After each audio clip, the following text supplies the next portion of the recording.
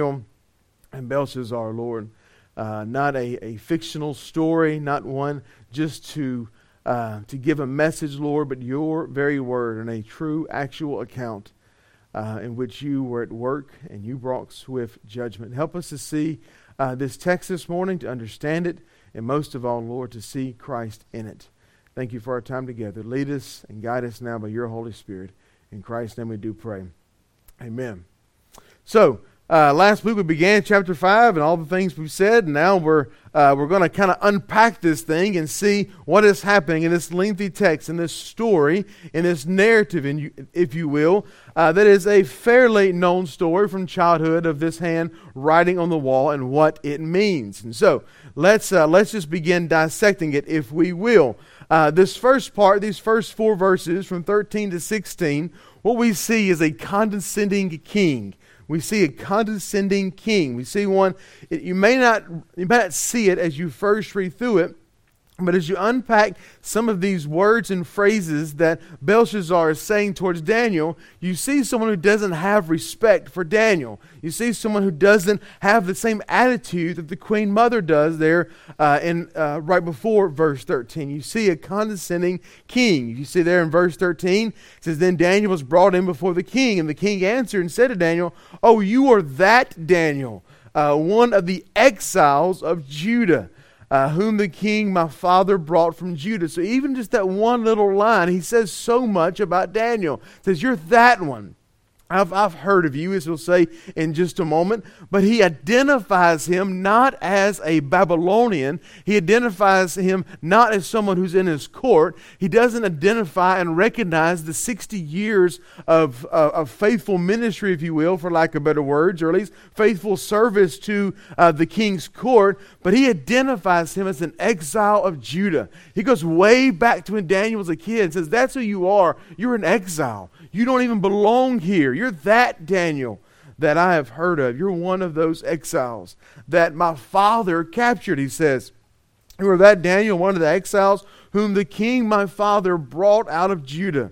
And so probably even just that one sentence was meant to sting Daniel, as he is the one who is brought forth to bring his answer that none of his enchanters, none of his Chaldeans could do. And so here is that Daniel, the one from Judah. And so the king is condescending even just right out of the gate.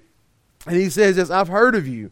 And that is insulting, because likely, and we'll come across this fact a little bit later, but likely he has first-hand knowledge of Daniel. Likely he was alive. He was definitely alive, but likely he was involved even in the king's court before he was co-regent, whenever Daniel was doing all the things that we see in chapters 1 through 4. And he knows Daniel. He's seen what God has done through Daniel. He's seen how he has interacted with Nebuchadnezzar and the kingdom of Babylon. But instead, he's just going to say, "Yeah, I've heard of you. Yeah, this Daniel that was taken from your land, who's an exile, who doesn't belong here, I've heard of you." But then he even goes on subtly, passive-aggressively, if you will. "I have heard," there in verse 14, "I have heard of you, and the spirit of the gods is in you, and the light and understanding and excellent wisdom are found in you. Now the wise men and enchanters have been brought in before me to read this writing and make known to me its interpretation, but they could not show the interpretation of the matter. But I have heard that you can give interpretations and solve problems." And so even this subtle doubt that's cast over what God has done in and through Daniel already. And likely not just in the times that we have in chapters 1 through 4, but surely many times in his service to Babylon, God has used him. And Belshazzar is probably very keenly aware of this. But instead he says, "I have heard that you can do this." And now he continues, not only "I have heard that you can give interpretation and solve problems," but he says, "Now if you can read the writing and make known to its interpretation." The Queen Mother has already said, "Belshazzar, this is the man. This is the guy. This is the one that will be able to translate this and interpret it and do all that you want." But he still has this doubt. "If you can read this and you can make it known to me." And then he goes on to give this reward. "You shall be clothed with purple and have a chain of gold around your neck and shall be the third ruler in the kingdom."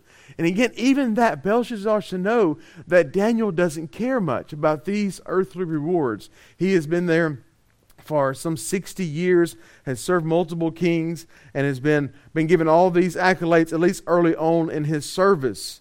And he should know this is not what he cares about. For as we see, as it seems from last week, that he's just kind of this, he's just this guy who's kind of stuck off to the side. He's been kind of just kind of forgotten about to a degree, and likely he is okay with that. But here's Belshazzar not getting it, because Belshazzar cares about one person, and that's himself. He cares about one thing, that's his kingdom.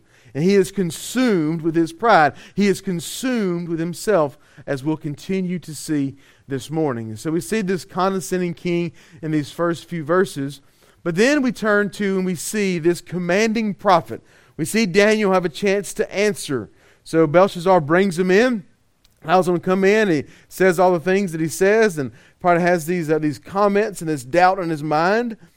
And then Daniel answers him, likely in a way that no one else would address a king of Babylon.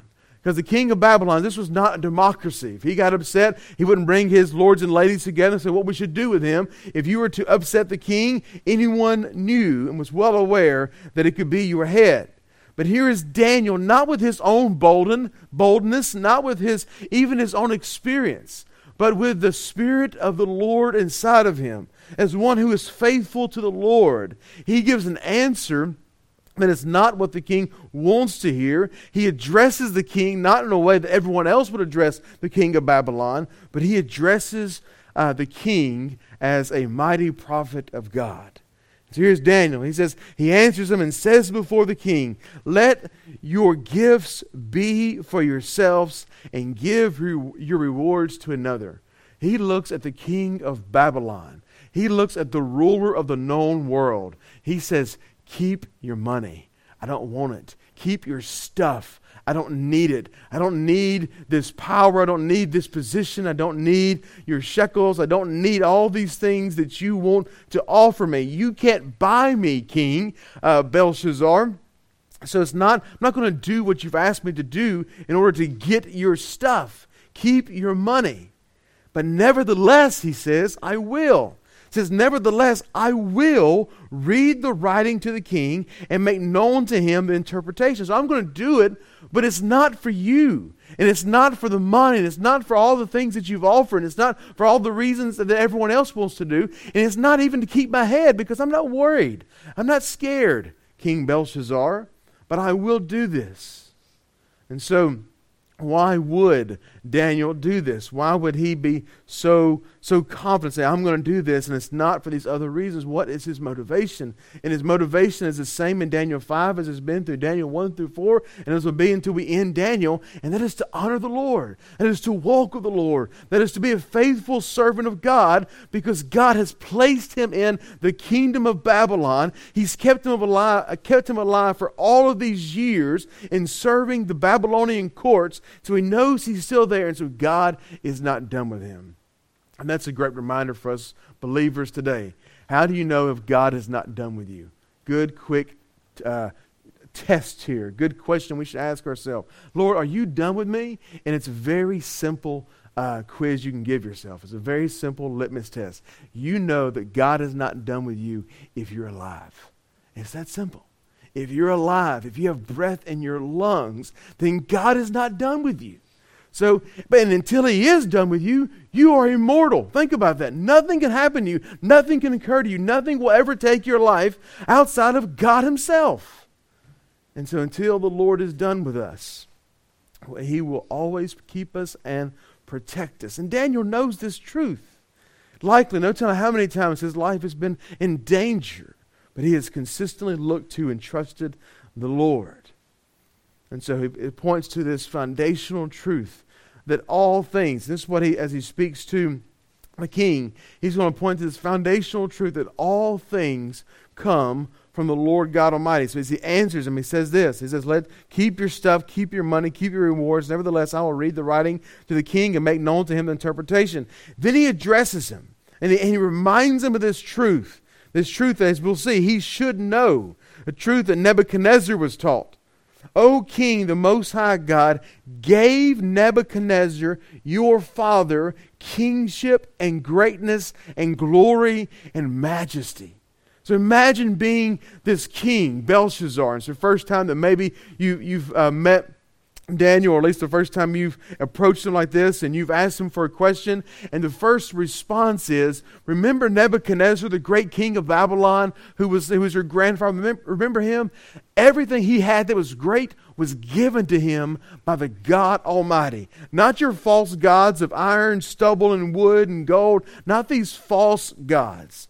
But the Most High God gave Nebuchadnezzar, your father. He gave him his kingship. He gave him his greatness. He gave him his glory, and he gave him his majesty. This came from God. And because of the greatness that he gave him, then all these things are true. Now he kind of describes how most people would describe a Babylonian king. Because this greatness that God gave him, then all the peoples, nations, languages trembled and feared him. Because God did this, whom he would, Nebuchadnezzar killed. Whom he would, Nebuchadnezzar kept alive. Whom he would, Nebuchadnezzar raised up. Nebuchadnezzar humbled. But then something changes.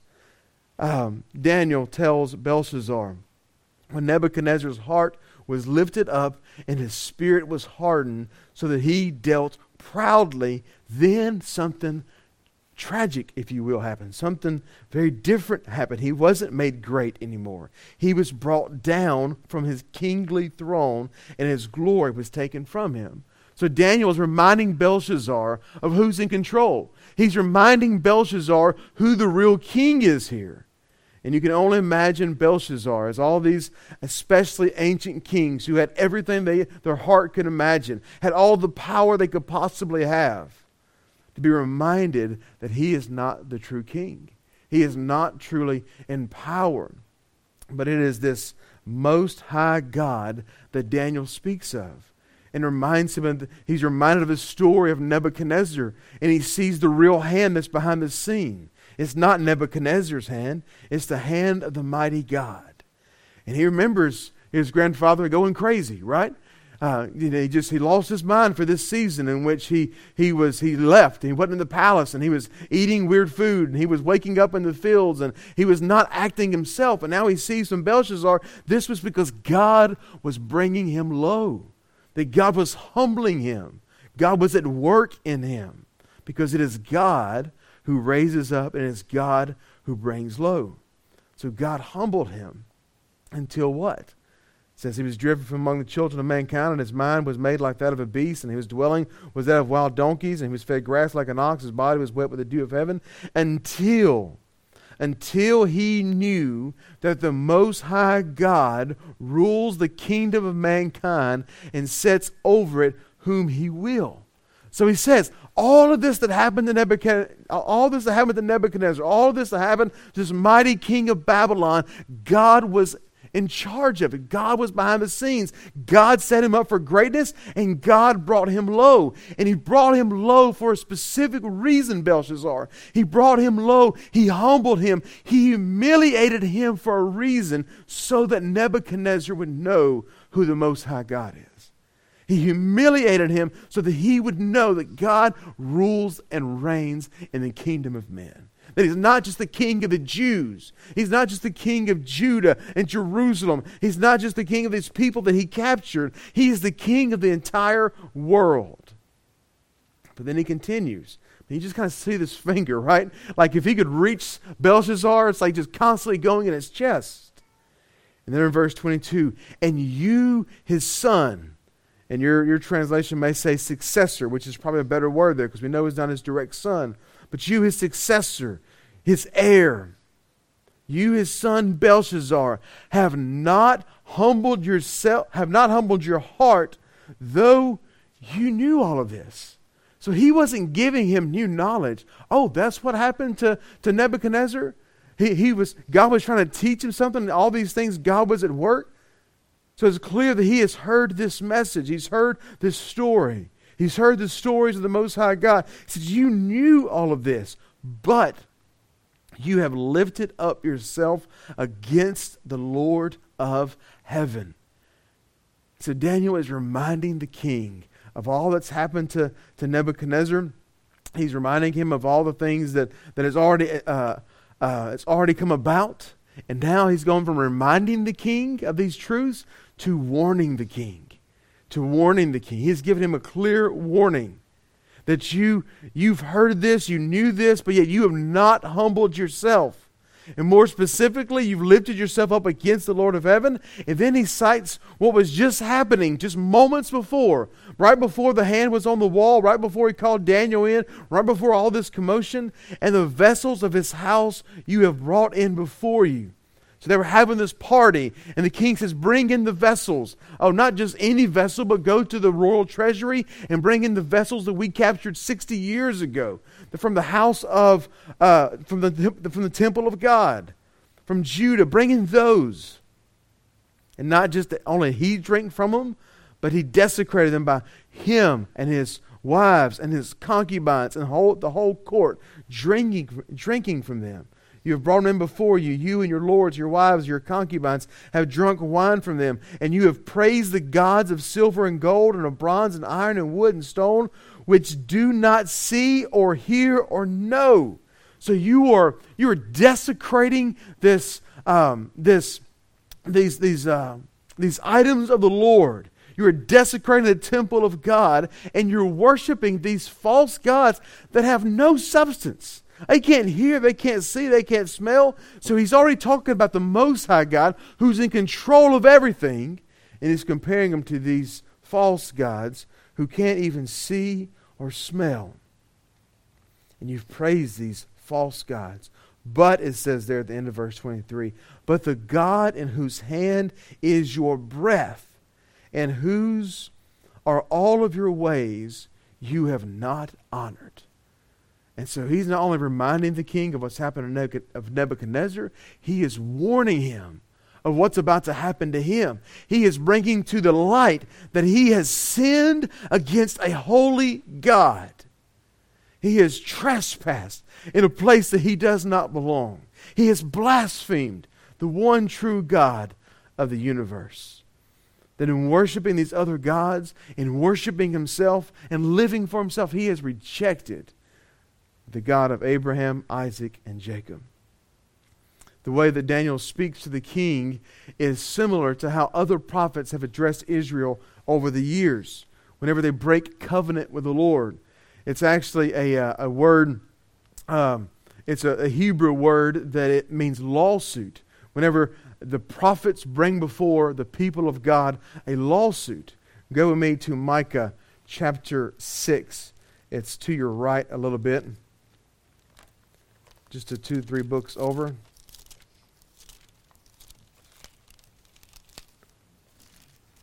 I guess I got to find it first. Right before Nahum, I think. There you go. Micah chapter 6. So we see the prophet Micah here. And he is, in a similar way, he is bringing this indictment against the people of God. He is charging them in something similar to how Daniel has charged Belshazzar. First 8 verses, Micah chapter 6. Hear what the Lord says. Arise, plead your case before the mountains. You kind of hear this courtroom language a little bit. And let the hills hear your voice. Hear the mountains, the indictment of the Lord, and you enduring foundations of the earth. For the Lord has an indictment against his people, and he will contend with Israel. O my people, what have I done to you? How have I wearied you? Answer me. For I brought you up from the land of Egypt and redeemed you from the house of slavery, and I sent before you Moses, Aaron, and Miriam. O my people, remember what Balak, king of Moab, devised, and what Balaam, the son of Beor, answered him, and what happened from Shittim to Gilgal, that you may know the righteous acts of the Lord.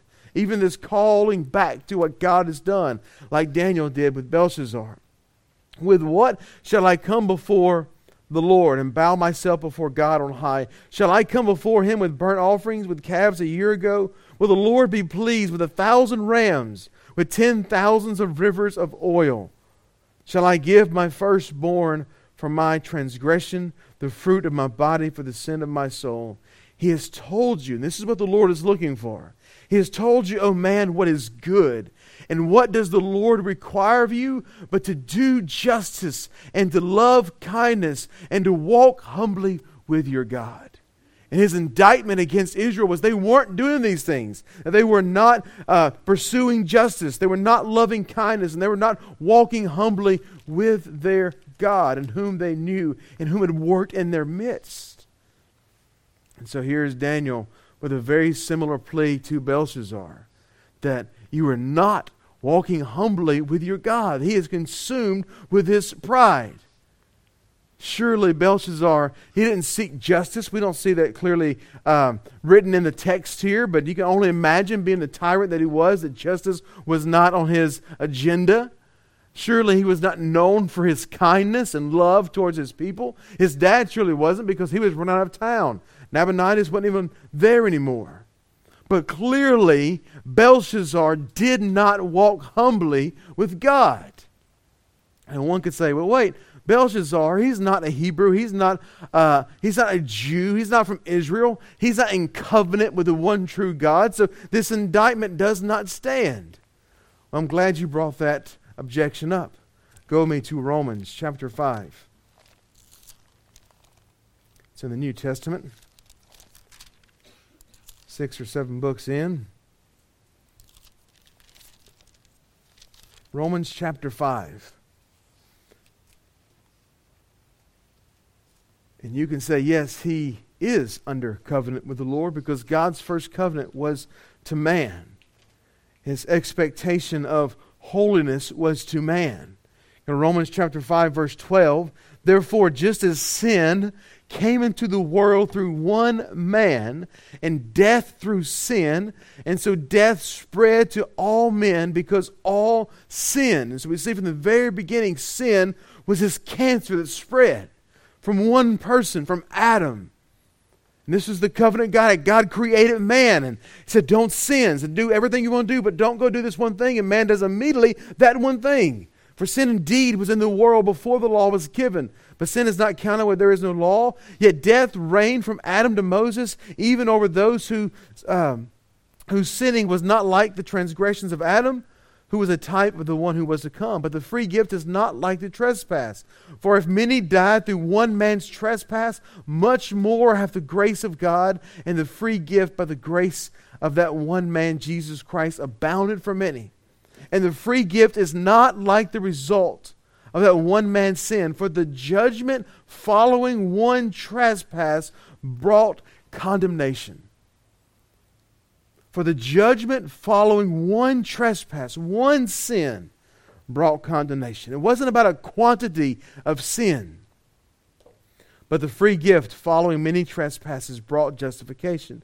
For if because of one man's trespass death reigned through that one man, much more with those who receive the abundance of grace and the free gift of righteousness reign in life through one man, Jesus Christ. Those who sin against a holy God. And men have been sinning since the first man and the first woman, Adam and Eve. And they have committed the same sin every time. They have sinned against a holy God. So who sins? Every single person. It's not just the Jewish people who didn't keep the law of God. It's not even those who lived after the law of God was given to man. Every single person who's ever lived, except one, has committed continual sin through an entire life. But all it took, it says, was one sin to bring condemnation, one sin to bring judgment. We see God bringing his swift judgment against Belshazzar. As we said last week, as we compared Belshazzar to Nebuchadnezzar, God dealt differently with Nebuchadnezzar, but with Belshazzar, he is dealing swiftly. He is bringing his judgment. And so who sins? Every single person ever born is a sinner. Romans tells us specifically that all have sinned and fallen short of the glory of God. All have sinned. So hang on to that fact for a moment. So then Daniel, he interprets for the king. He translates and interprets. He gives him this warning. He gives him a reminder. He gives him this warning. And now he gives them the interpretation. So Daniel interprets for the king there in verse 24. Then from his presence the hand was sent, and this writing was inscribed. And this is the writing that was inscribed. Because if you remember, the king's court, not only could they not interpret it and know what it meant, they couldn't even translate it. They couldn't even read it. Mene, tekel, and parsin. So this is the words that was written in plaster. We believe that it was written in Aramaic, and the way it was written was all consonants, and you couldn't read this. You couldn't make sense of it. But Daniel, through the Holy Spirit, was able to read it, and not only read it, but interpret it. Mene, tekel, and parsin. This is the interpretation of the matter. Mene, God has numbered the days of your kingdom and brought it to an end. Tekel, you have been weighed in the balances and found wanting. Perez, your kingdom is divided and given to the Medes and the Persians. So here's this message. Mene, tekel, and parsin. Translation, the rough translation, if you look at the meaning of these words, if they were nouns, the mene means mina, M-I-N-A. It was a weight. 500 grams, we believe. Shekel is what tekel means. Tekel translated shekel, and it's just a unit of measurement. Has different weights to it, but ultimately shekel is a unit of measurement. Specifically, in most cultures, a unit of currency.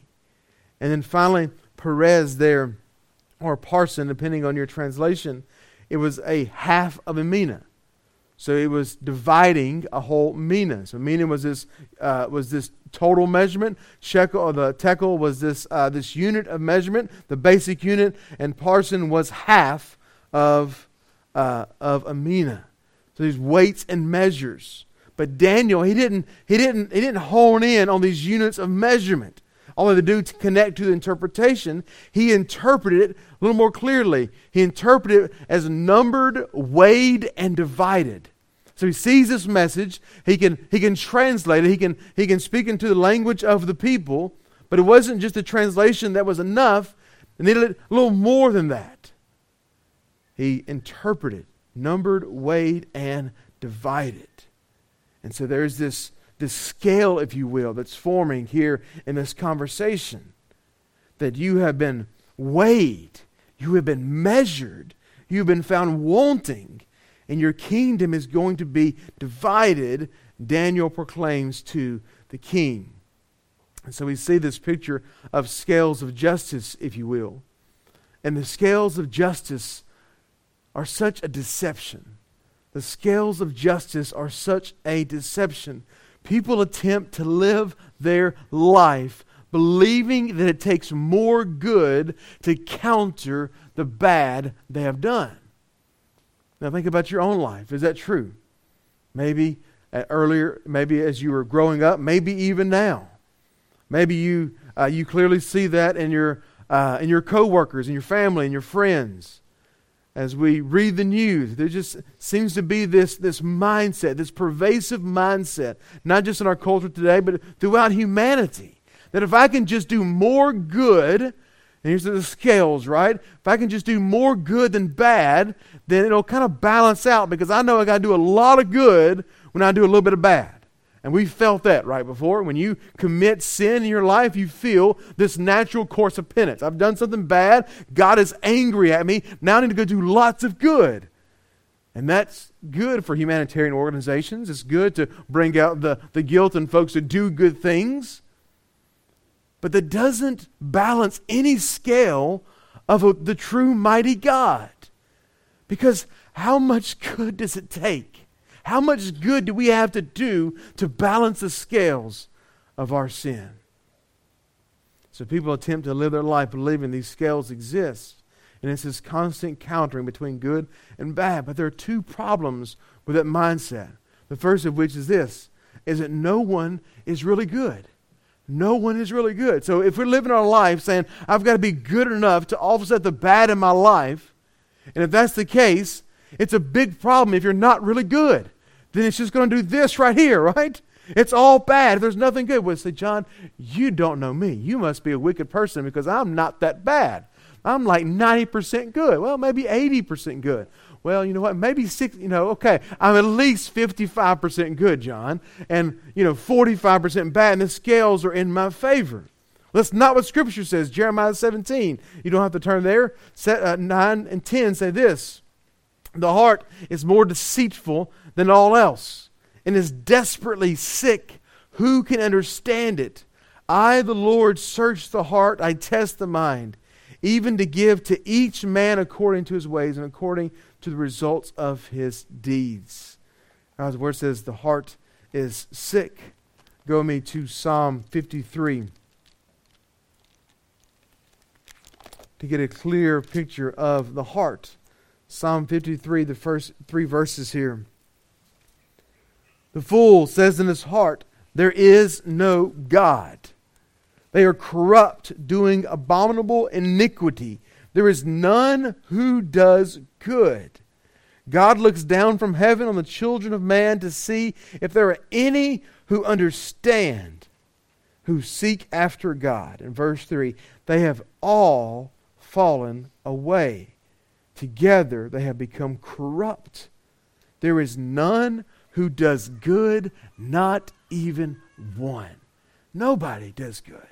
Even on our best days, ultimately our intentions without Christ, without a new heart and a new life and the Spirit of God dwelling inside of us, none of us are good.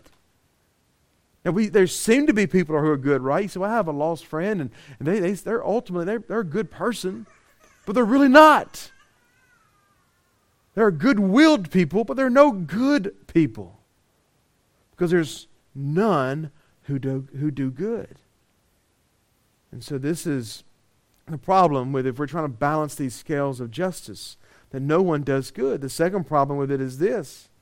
How much good is enough? As we said earlier, how much good is enough? If this is the scale and we know there's none good, how much good has to be done to balance that? And here's the issue, and we say it often here at North Hills. If you're a visitor with us, we'll let you hear it for the first time.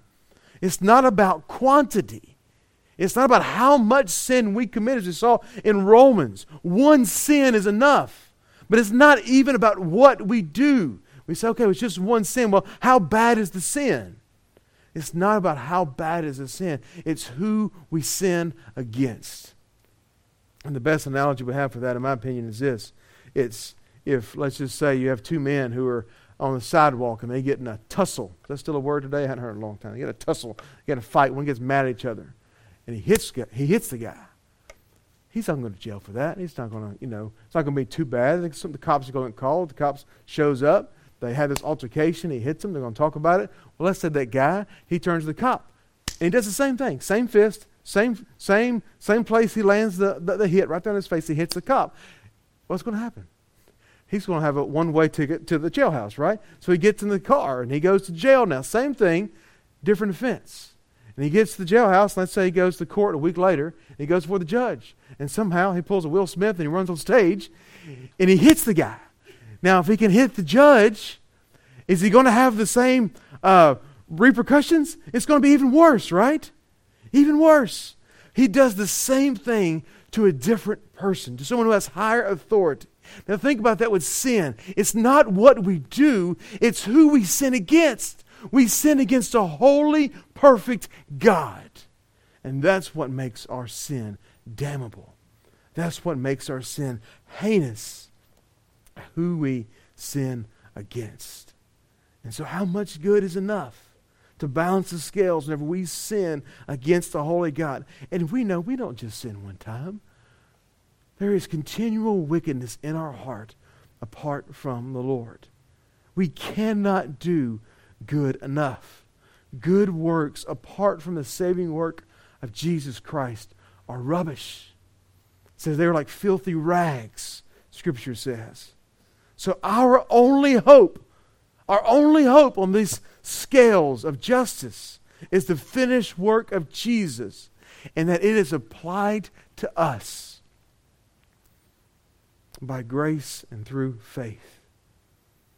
So apart from Christ, we will always be weighed, measured, and found wanting every single time.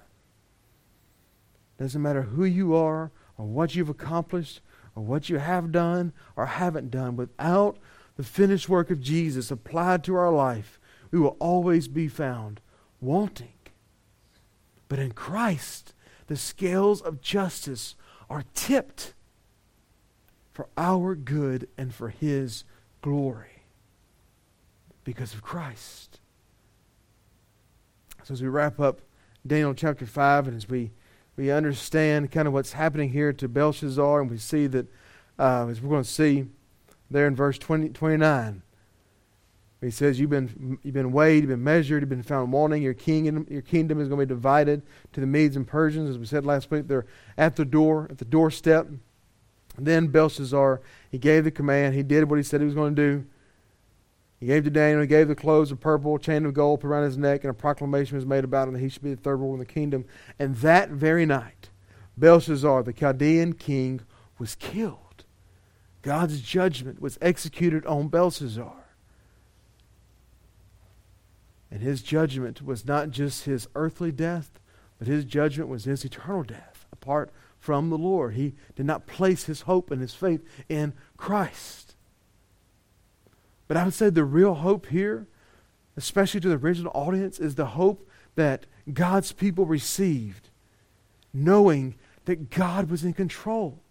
That God was in control of Nebuchadnezzar, that God was in control of Belshazzar, that God was going to be in control of Darius, that in the midst of especially their exile, when they were suffering under the regime of the kingdoms of man, that they could look to Daniel chapter 5, they could look to God at work, and they could see that God was always in control, that He had the power over the mightiest of kingdoms of man.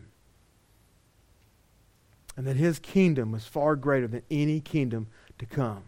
That God was indeed greater than Babylon, as this was the last night of Babylon's reign. That they were about to be leveled and their kingdom given over to another. That He would be greater than the Mede and Persian Empire that was about to sprout up even greater. And He would be greater than the kingdom after that, as we go to Daniel's dream in chapter 2. And years later, God's people would be fearful again as the Roman Empire seemed to thwart out the people of God. And Jesus tells us in Luke chapter 12, verse 34, He tells the people, do not be afraid, little flock, for it is your Father's good pleasure to give you the kingdom.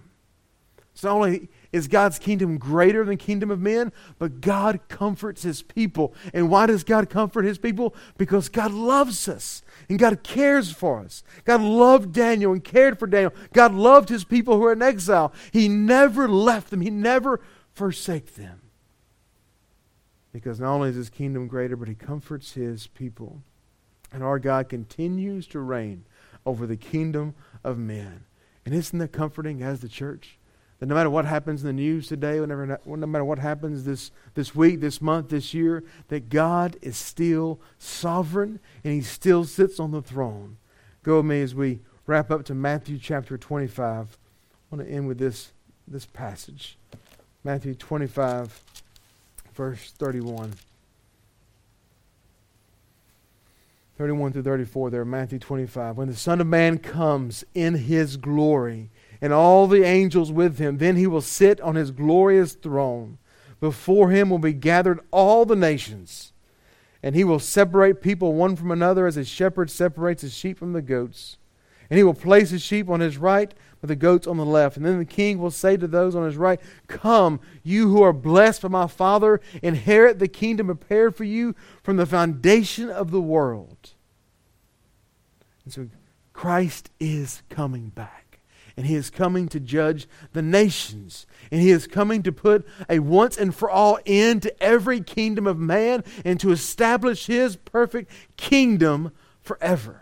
To every sinful nation and to every sinful king and to every sinful citizen, Christ the judge will one day say, depart from me, you workers of iniquity, for I never knew you. But to Christ's elect, to His church, to the believers, He will say, well done, my good and faithful servant. Enter now into the joy of your master. Let us pray. Lord, we do thank You for this day. We thank You for all the days that You've given us. And Lord, we do even pray as the psalmist says, that you would teach us to number our days, that we may gain a heart of wisdom. And Lord, may we take confidence and great hope knowing that you have numbered our days. And the Lord, you do not weigh us based on our own work and effort, but that of Christ. And if there is one here this morning who has never looked to you and trusted you, Lord, and trusted in the work of Jesus and not the work of their own hands, may they look to you this morning. May they hear your Spirit call. As we sing this morning, as we come to the communion table, as we have a chance to give, and as we leave this place, Lord, may we do so for your glory and your glory alone. Help us to respond in faith by your Spirit now. In Christ's name we do pray. Amen.